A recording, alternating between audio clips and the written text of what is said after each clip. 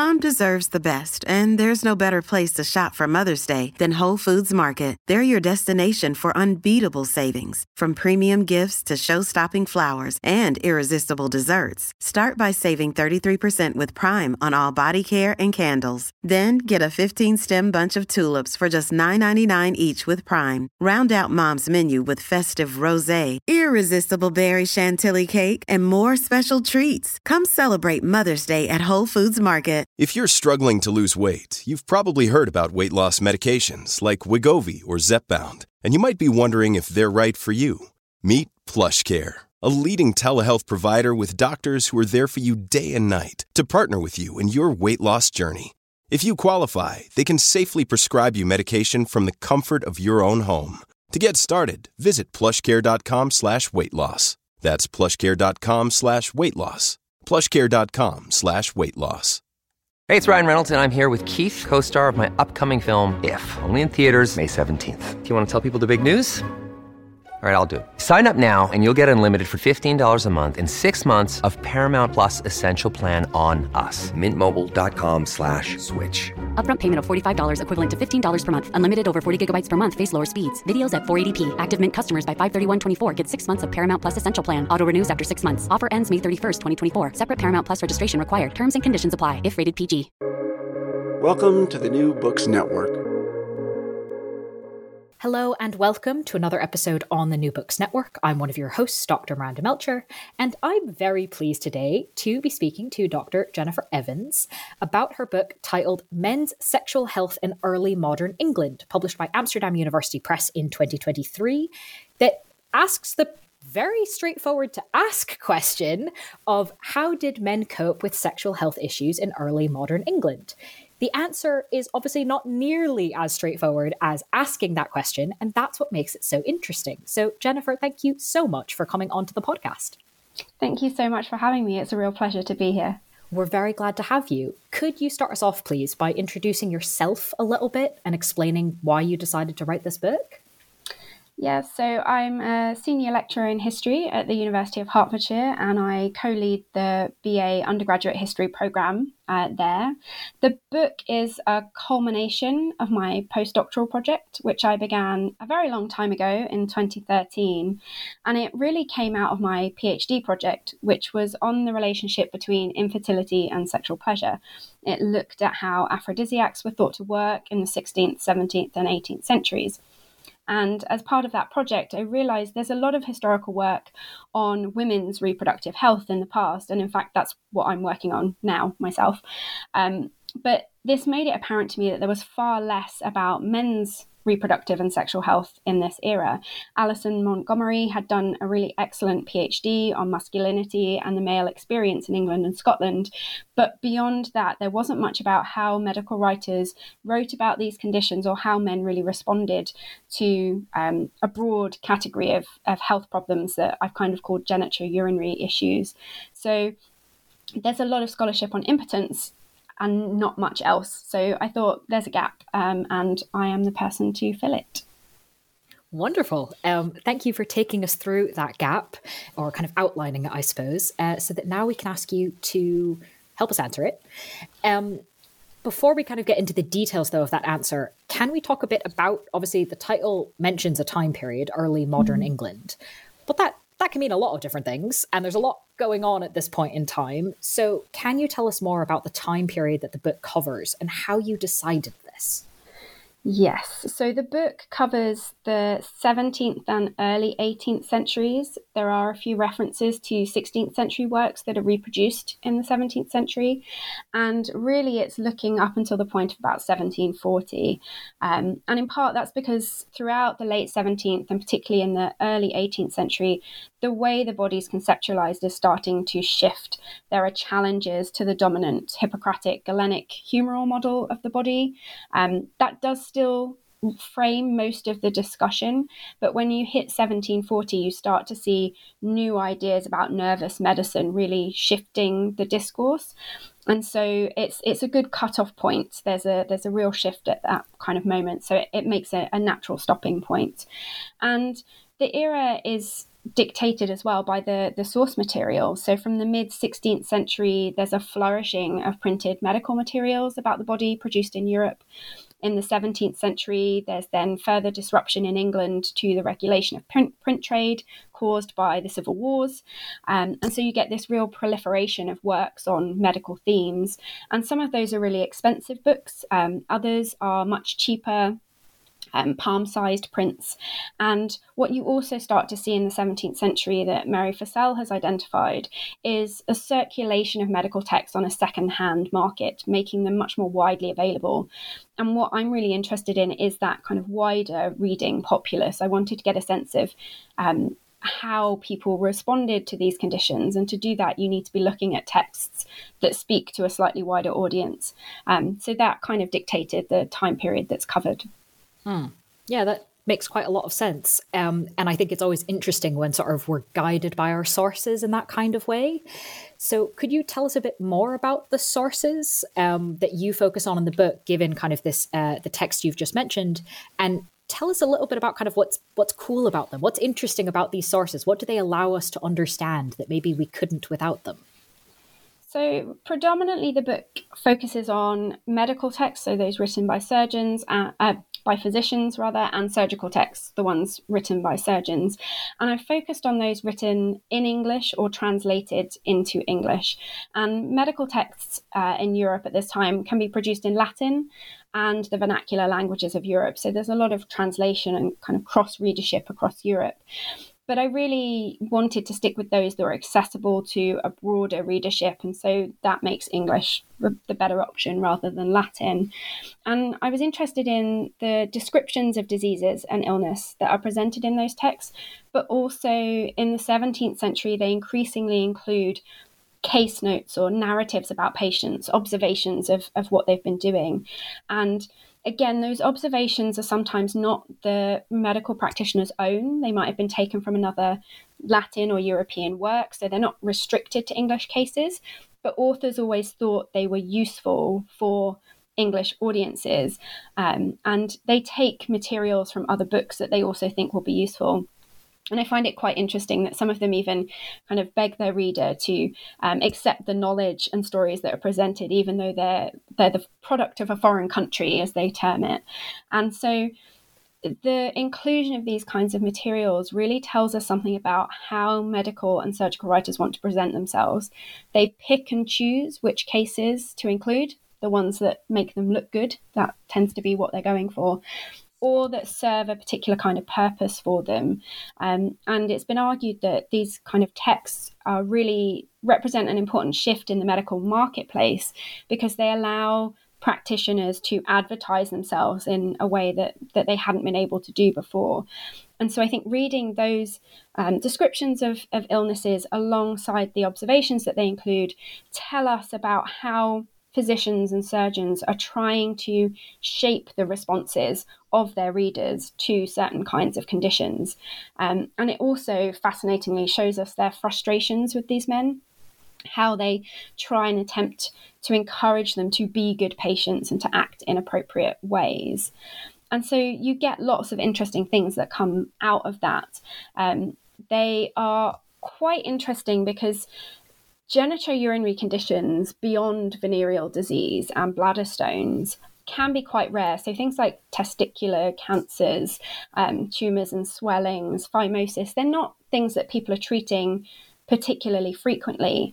But when you read these texts, the writers create this kind of cultural spectra of concern about these problems. Readers are warned that genitourinary conditions can strip the body of its manliness. They will make you impotent and infertile and incontinent, and they're terrible. And so you start to see how they shape concerns about particular disorders, even if they're not particularly prevalent. And you also see differences between the medical and surgical texts. So one of the things that I've found quite fascinating is surgical texts show us a much clearer focus on male fertility rather than just impotence. So because they're performing herniatomies and bladder stone surgery, lithotomies, they are being quite invasive in a particularly sensitive area, and they include observations that tell us I've done this surgery really well, and the man retained his fertility. Look, he went off and had lots more children afterwards. And so you start to see these kind of threads of what they're interested in. And then alongside those texts, I've also used household recipe collections, so manuscript collections of remedies. And those have been widely studied by historians. They reveal a lot to us about social and personal networks of medical knowledge and experimentation with medical knowledge. And in this project, they help us see what conditions people are attempting to treat at home, but they also show what illnesses it might be okay to talk about. So you sometimes find notations of men's names attached to particular remedies. So you can see where it's okay to talk about some of these conditions and share remedies for them. And you can see again what might be prevalent in the population. There's a lot of bladder stone remedies, there's a lot of venereal disease remedies, and then there's quite a few for swollen testicles, but there's far fewer for things like phimosis or other more complex disorders. Thank you for taking us through those sources and kind of the things that they're saying and what we can kind of glean and understand from that, particularly things like this isn't actually that common, but it shows up a lot in the text, or kind of what are people doing in terms of medical practitioners versus home. But I think it's perhaps easy to go, oh, that's just a medical textbook, that's not that interesting. But it's like, no, wait, hang on. There's all sorts of things that we can figure out from this. And I wanted to ask you, I suppose, more about some of the points you raised, particularly the idea of kind of fertility and health not just being about impotence. You, I think, very helpfully organized the book in a lot of ways around kind of the life cycle. What are the concerns around being a small child, being an older child, an adolescent, middle-aged, older, etc., to kind of group together what the different concerns are. So if we follow that same structure, can you tell us what the thinking was, what the conceptions were around this area of health if the patient were sort of adolescent men or younger boys going through puberty? To what extent was this kind of a particular time of concern, or was it just sort of the same as earlier childhood or infancy? What's going on if we look at this part of the life cycle? So it's one of the fascinating things about these books is that we can see men at different points in the life cycle. And the medical texts offer some similarities in how they talk about infancy, childhood, and puberty.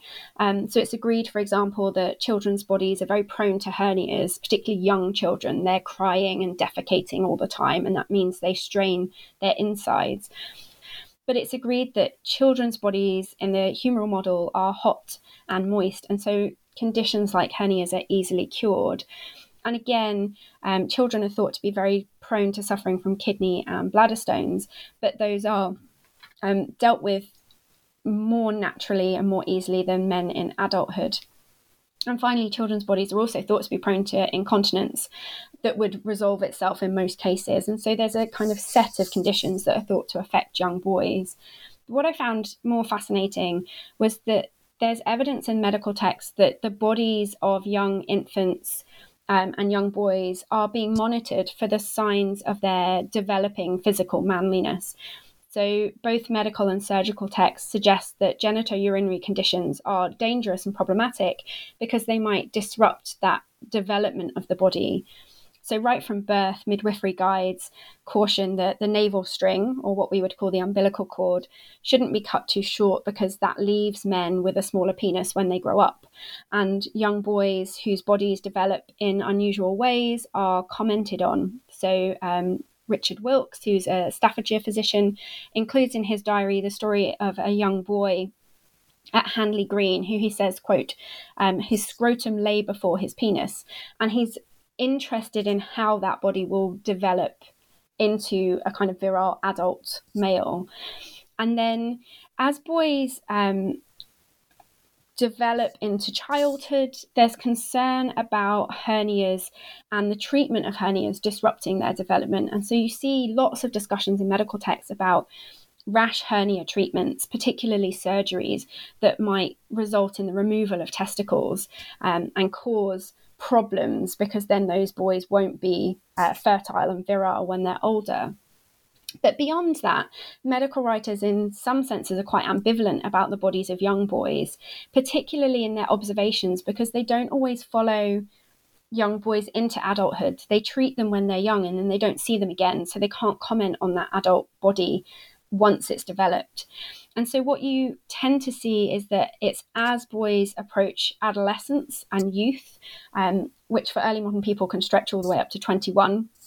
So it goes a bit further than we might think about naturally when we're talking about puberty today, that you get this real concern and intense scrutiny of the male body and its conditions.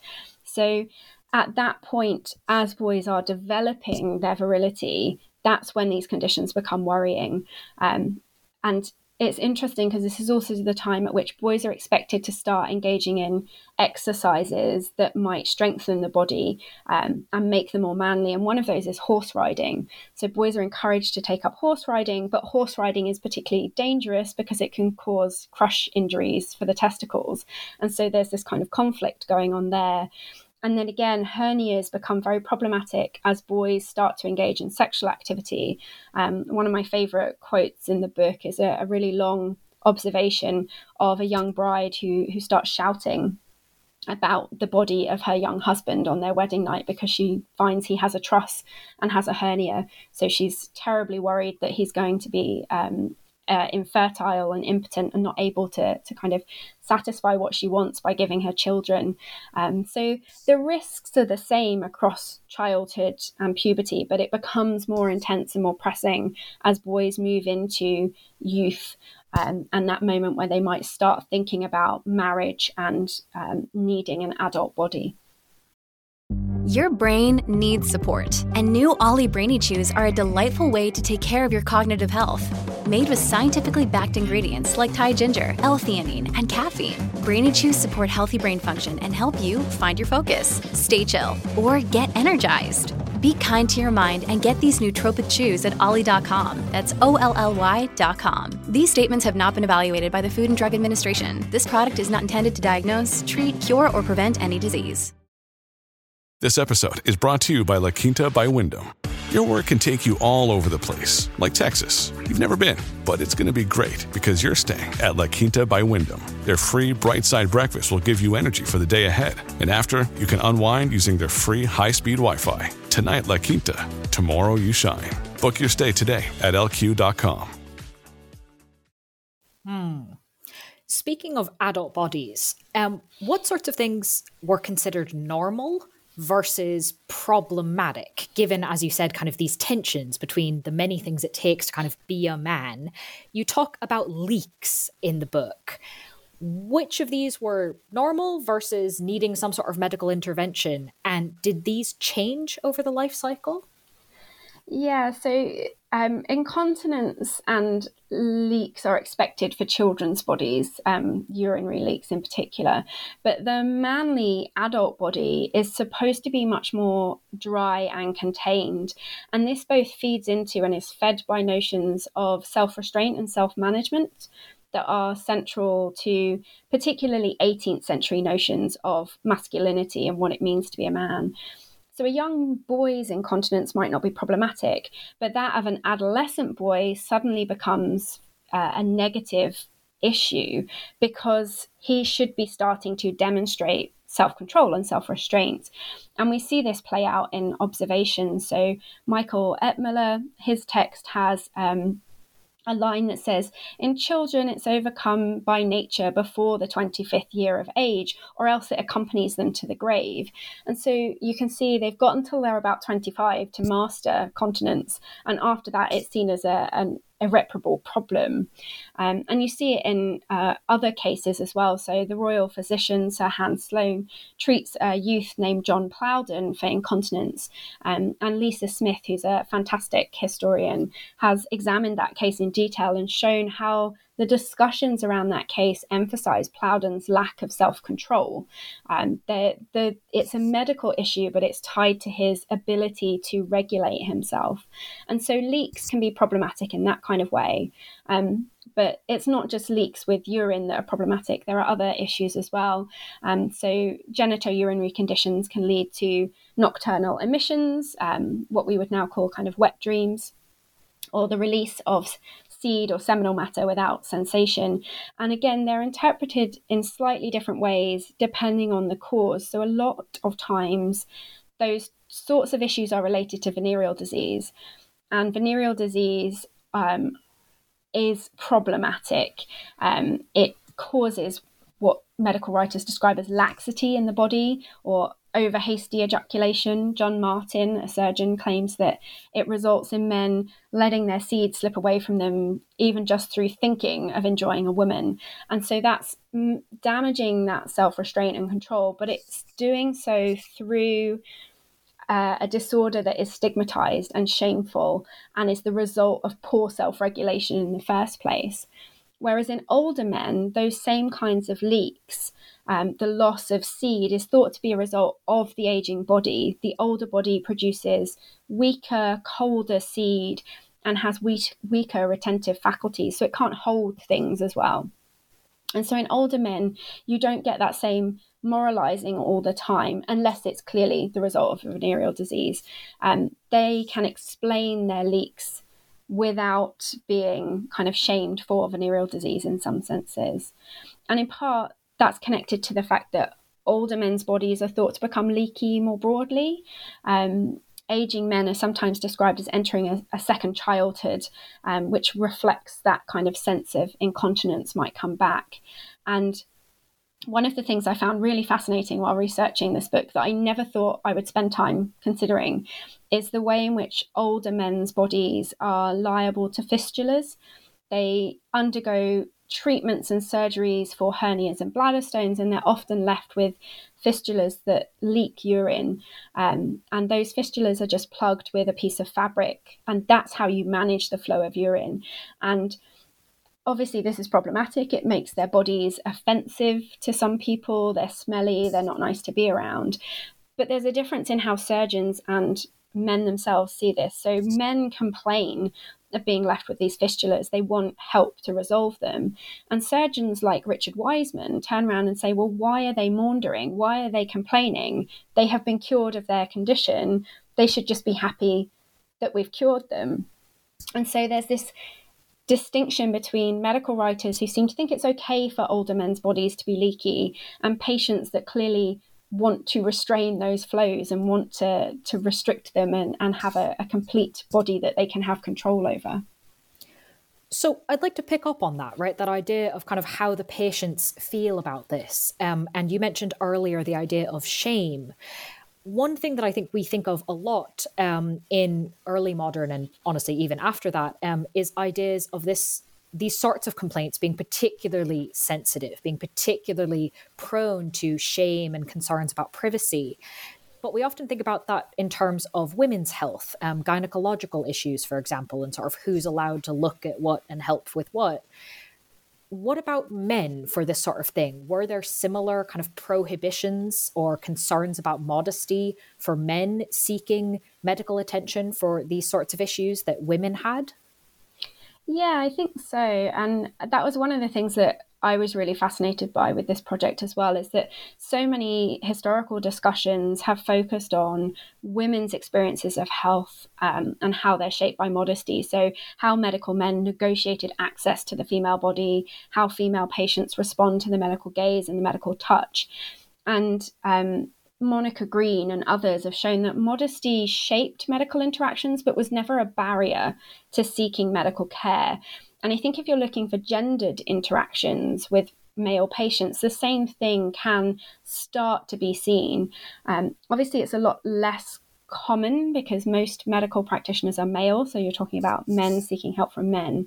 But modesty is there. So you do have men who talk to female healers, who get help in the home from women as well. But that's not always easily done, and there's barriers that have to be overcome. And again, they shift with the life cycle. So female healers might be called for a whole range of things for young bodies, including surgical interventions. So there's a case where Sir Gilbert Gerard writes to Lady Joan Barrington in 1631 on behalf of a poor man whose son has a swelling in his scrotum. And Gerard writes to her because his wife remembered that Lady Barrington had cured another child of the disease before. So her reputation has reached this poor man. He's made a journey specifically to ask for her help. And so you can see in younger patients, women have quite free, ready access to the body.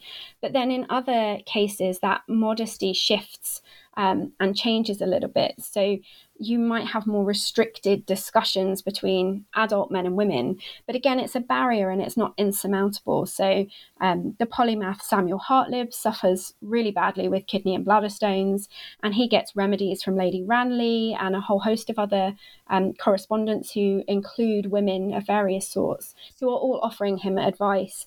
And the naval administrator, Samuel Pepys, goes to a party where he asks both men and women for advice about his and his wife's inability to conceive.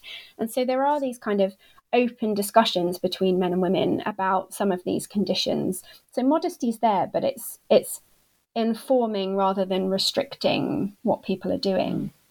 That's a helpful sort of way of conceptualizing it, because it's not there, but it's maybe not there as kind of totally as we might assume. Yeah. Thinking then about shame, is there sort of a similar thing here? There's obviously, you've mentioned shame a few times, so it's not there, but are some of these sorts of medical issues considered more shameful than others? Why might some kind of be in the like, oh no, that one I really cannot talk about, versus this one being like, actually, you know what, maybe I can ask for help?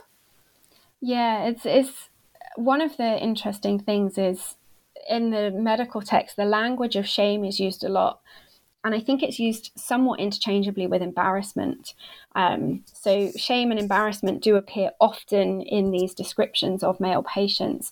But one of the things that I think is going on is that medical writers complain a lot that men are too embarrassed or too ashamed to seek help for certain conditions. But when they make those complaints, they often point out that the man has already spoken to a friend or a family member or another doctor, often an irregular doctor, an unregulated healer, to get help. So I don't think men are always as embarrassed as medical writers want people to think they are. They construct shame and embarrassment and stigma around these diseases as a tool to help men come to see them and to seek their help. But having said that, there are certain conditions that are clearly shameful. Venereal disease has a clear stigma attached to it throughout this era. It shows weakness in terms of your moral standing, it's sexual indulgence, it's related to illicit sexuality, so it is problematic. And hernias are often described as being hidden. Lots of men apparently hide their hernias, but it's not made clear in the medical text why. There's no discussion about why they're embarrassing, but they are clearly expected to be embarrassing. And that's perhaps again connected to these ideas that hernias disrupt sexual performance and cause infertility. And it's really impotence and infertility that are, in a broad cultural context, both in medical literature and beyond, discussed as kind of a source of ridicule. So you have a text published in 1675 called Fumbler's Hall, which derides all these supposedly made up impotent male characters, and it gives them fantastic names like Doolittle and Fainwood. And then it lists the complaints and grievances of their wives who are unsatisfied with their husband's performance. And you see ballads, The Sorrowful Bride, for example, jeers at a 21-year-old husband who can't take his wife's virginity, despite her best efforts to rouse him. So culturally, there are certain things that are laughed at and are thought to be problematic. But other conditions are less embarrassing. Bladder and kidney stones are quite frequently spoken about. There are examples of men keeping the stones that they pass or have removed and showing them to people. So clearly there's less stigma attached to that. And I wonder if that's because of the prevalence of it as a condition, and because it's not caused by any illicit behaviours, but also it doesn't have many visible external symptoms. It's excruciatingly painful, and some men are limited in their mobility by it, but it's not visible on the body in the same way. And so partly what shapes shame and embarrassment is what condition you've got. But then I also think it's tied to who you're talking to. So one medical text talking about hernias suggests that men keep them hidden, but a near friend likely knows about the condition. And again, recipe books suggest to us that certain types of disorder are discussed and remedies are shared for them, and people are talking about who's been treated and who's been cured. So there's layers to that shame and embarrassment. And I think one really interesting case is a man who seeks help from a medical practitioner. And it turns out that he'd gone to his friend to help him with his phimosis, which is a tightening of the foreskin that causes problems during an erection. And the friend had told him just to have lots of sex. And so that's what he had been doing up until that point. And that's something you think might be bound by modesty or shame, but they were clearly talking about it quite openly. So I think it's a combination of who you're talking to, what condition you have, and perhaps your status and reputation that affect how far you feel ashamed of something. Interesting to understand those layers. Can you tell us a bit more about the medical practitioners encouraging men to seek out information and advice despite potentially concerns about shame? How were they trying to encourage men, and did it work? So it's hard to know whether any of their tactics worked because I don't have a lot of access to men reading the books, but we can certainly see that they're trying different things. So medical writers firstly emphasize the risks that those conditions pose to the fertility and potency of the body, that kind of spectre of concern that they're creating, that these are problematic things, you should be seeking help for them. And secondly, surgical texts emphasize that unskilled healers are going to do more damage. They might remove your testicles unnecessarily. They might cut into something that limits your potency. And so they're really encouraging people to seek the right kind of healer, the skillful healer, which is, of course, whoever happens to be writing the book. And then finally, they talk about patients in certain ways. So they talk about patients as being negligent. There's lots of stories of patients who leave their condition for too long and it exacerbates and gets worse. But again, when you read those cases, often they haven't just left it. They are taking a treatment at home or they've seen someone else. But they frame this as a form of negligence of the body, which shouldn't be the way you should respond. You should be seeking to cure your body.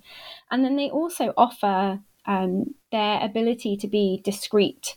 And patient anonymity is not a given in the early modern period. We expect it now, but for early modern patients, it's not something they would necessarily be expecting to have. And Kevin Sienna has done a lot of work on how venereologists are using anonymity in this era to encourage people to come forward for treatment. But when you look beyond just venereal disease, you can see it being used elsewhere as well. So in patient observations, you often have the use of anonymity for a range of different conditions. Alexander Monroe, for example, claims that the unwillingness people have to let it be known that they labour under the diseases of the parts that I have treated of made me relate the histories of particular patients without names, dates, or witnesses, so that the persons cannot be known except by those that are already in on the secret, which again tells us that secrecy doesn't exclude everyone from knowing your condition. But I think this is quite interesting because the way observations are formulated at this time, anonymity can be used in a whole range of different conditions. It's not limited to genitourinary patients, but I think it is deployed strategically when they're writing about these men. I think they're aware that they've made the suggestions that these things will cause embarrassing symptoms, impotence, infertility. And so they then play on that and use anonymity to suggest that they are the appropriate person to seek help from and that they can help you without people finding out about this. Can we talk a bit about kind of if the men do seek help, or even if they, as you said, try things at home, what that kind of would have been like take us in, I suppose, to the patient's room. Were women involved there? We have a lot of these kind of tropes and assumptions about women being the caregivers, being the nurses. Was that still true for these sorts of medical concerns? Yes, I think it was. And you do find venereal disease advertisements for treatments that talk about nurses. And I've worked a bit on kind of the space and place of medical treatment. And you sometimes see there that surgeons employ a nurse to guard over their patient, particularly if they're an unruly patient. But I think women's roles in the sick room change over the life cycle and are not necessarily as straightforward in these kinds of complaints. And you can see the kind of construction of ways of negotiating access. So if we look at recipe books, for example, there are lots of remedies in those for reproductive conditions, but you can see how women might shift them or change them if they need to be used on a man. So Jane Jackson has a collection, and her book contains quite a few remedies for infertility, including topical ointments. And the first one is a lovely combination of the brains of a crane, gander's grease, and fox grease that you take out when you want to have sex with your wife. And it says, at the time thou would have knowledge, anoint therewith thy yard, and she shall conceive. So although this is nominally Jane Jackson's recipe book, and the remedy might potentially have been made by a woman, it's the man who anoints himself. And interestingly, there are two remedies fairly similar in their instructions, and both of them talk about healing female infertility, but they're both applied to the male body. And so I think what potentially is going on here is an acknowledgement that men also have problems with their potency and fertility. But if we talk about it as a women's problem, we can apply a remedy to the male body that might help, might improve potency, might improve their fertility. But the man can think about it as a woman's remedy, a remedy for the woman's body. So you've got that kind of negotiation going on. And then you also see that women aren't always given free access to male bodies. So Daniel Turner, who's a surgeon and a physician, recounts lots of stories of syphilis. And one of them is a young man who's brought to him by his mother. And the mother has been made aware of the boy's venereal disease because a maid takes his foul shirt to her and shows her. And she then brings her son to Turner for a diagnosis. So she's there. She clearly knows it's venereal disease. She knows what's going on. But she's asked to step outside of the room while Turner examines the youth's penis. So she knows what's happening, but she doesn't have access to her son's body. Her kind of medical gaze is blocked in that scenario. So women are nurses, and they are still central to the sick room, and they're particularly key as nurses for younger children. But I think as you move through the life cycle, women potentially become less prominent in these types of conditions, and men might instead rely on their friends a little bit more. So there's kind of a suggestion of a homosocial patient space when it comes to these conditions. Which is really interesting. So thank you for illuminating that for us. You mentioned the idea of an unruly patient. That's a really evocative term. What does that mean in this context? So I think quite a few patients are unruly in the early modern world, both genitourinary patients and others, both men and women. Patients in this era are very well versed in humoral medicine, and they're able to make choices about the kind of care they receive.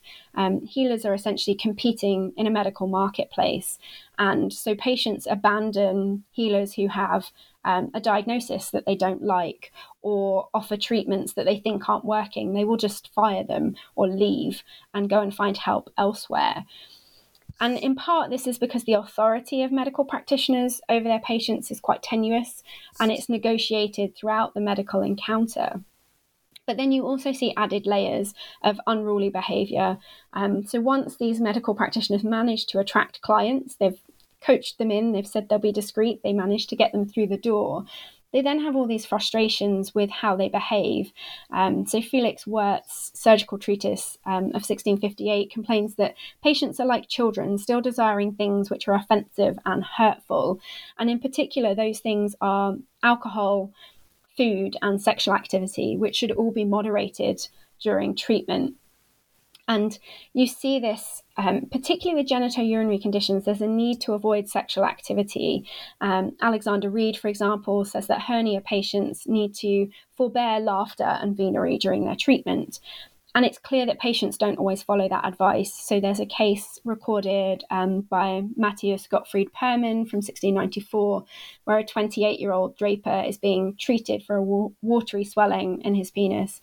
So he has an incision made, the water is released, the swelling goes down, and then Perman frustratingly writes that the draper made use of his young wife as formerly, whereupon the swelling returned. And this again is framed as a very bad choice on the patient's part. It leads to repeated treatments and, unfortunately in this case, excessive pain, insomnia, and eventual death. But it's framed as though it's a lapse in judgment. He couldn't stop eating or drinking or engaging in sexual activity. And that comes up over and over again. And it links with these ideas of self-control. So these men put their recovery at risk by a failure to demonstrate self-control over their bodies. But again, there's a difference in how medical writers write about these things and how men might have perceived it. So Hannah Newton's done some really fantastic work on notions of recovery and shown that men in particular use the resumption of eating and sexual activity as a way to show their recovery. It's a part of a recovery narrative. And so men might eat voluptuous meats and things that are aphrodisiac in nature to promote their lusts and show that they are now fit and healthy. So this might be that men who are seen as unruly are just trying to kind of assert some sense of control over their body and regain authority over the treatment plan. But there's a difference in how that's viewed by medical writers and how it's potentially perceived as patients. And of course, we only have the medical writers' side to go on in these texts. But still painting a very interesting story. Is there anything you found doing this research, putting this book together, that you think is interesting to think about in terms of similarities between what you've told us in this time period of early modern England and men's sexual health today? Yeah, I really do think there are lots of intriguing threads that link men of the past and today. In fact, one of the reasons I was interested in this topic was right at the moment where I was starting to see this gap in the historical literature in the kind of early 2010s. There were lots of charity campaigns and information campaigns about men not seeking medical care and not talking about issues like impotence, infertility, and in particular at that point, prostate cancer. And so I think what's interesting is the men in the past seem to be a little bit more open in some ways, particularly when talking to friends and family. They ask for remedies, they ask for medical advice, they ask for referrals to medical practitioners. And now, as we come into the 2020s, we're starting to see men shift in the same way. Men are becoming more open. Well, I hope they are anyway. And you have documentaries. There was a documentary on the BBC a couple of years ago about two young brothers. I say young, they're young to me, they're in their 20s, and talking about their infertility and the potential impact it would have on them. And I think that marked quite a notable shift. Having a documentary that's quite open about these kind of conditions means I think it is becoming more acceptable for men to talk about sexual health more openly and reproductive health. And so they're kind of moving in line with 17th and 18th century men. And I think in part that's because the underlying concerns that frame these discussions haven't really changed at all. If you go to the NHS website today, it's got a dedicated section for men's health, and men there are directed towards a whole series of questions. They're quite interestingly phrased. So how can I improve my chances of becoming a dad? Why is my penis smelly and sore? What is this lump on my penis? And what should my testicles look and feel like? There's lots of others, but those are the kind of ones at the top. And you can see there, the top one, how can I improve my chances of becoming a dad, is about fertility. And so that underlying thread of the importance of fertility to men's lives has remained from the 17th century to today. And it still continues to underpin all of these discussions about sexual health problems. And then I also think there's quite an intriguing link in terms of who help should be sought from. So early modern medical texts complain about irregular healers and quacks, the unlicensed practitioner selling potentially dubious wares. And today we have the internet, which aptly kind of stands in place of an early modern charlatan. You can look up information, potentially not always accurate information. You can try remedies that are promoted on social media before you speak to a doctor. So there's still that same connection about who should you be talking to, where is appropriate help and appropriate information sought from. Some very interesting links indeed. Thank you for highlighting them for us. I do have a final question, though maybe not quite about the book, if you'll allow it. This book is obviously done, it's out in the world. Is there anything, therefore, that you might be working on now or looking to work on, whether or not it's a book, whether or not it's on this topic, that you'd like to preview or highlight? So I've actually gone back to women's bodies. Having spent 10 years working on men's bodies, I've gone back to women's reproductive health, and I've been working on miscarriage and experiences of miscarriage in the 17th and 18th centuries. And in part, that was prompted during lockdown when we couldn't access the archives. I had lots of recipe books on my machine, so I went back through them. And I'd been collecting little bits and pieces over that 10 years to do with miscarriage. So I've recently published 2 articles on that, but I'm working it up into a bigger project, hopefully a book, but we'll see how it goes. So at the minute, I'm thinking about how weather and travel and other kind of everyday experiences were implicated in pregnancy loss. And I'm also trying to think through the ways in which pregnancy loss aligned to infertility. And then outside of that, I'm also writing an article with Sarah Fox at Edge Hill University about preparation for birth in the 18th century. So we found some really intriguing remedies that you take about 6 weeks before you expect your labour to start. So we're thinking about the notion of felt maternity in late pregnancy and how those remedies reveal kind of multi-layered experiences of time in pregnancy. So yeah, I've really gone back to women's bodies for a little bit. Some very intriguing questions, though. So thank you so much for giving us that preview. And if the project does become a book, please let us know. We'll have you back.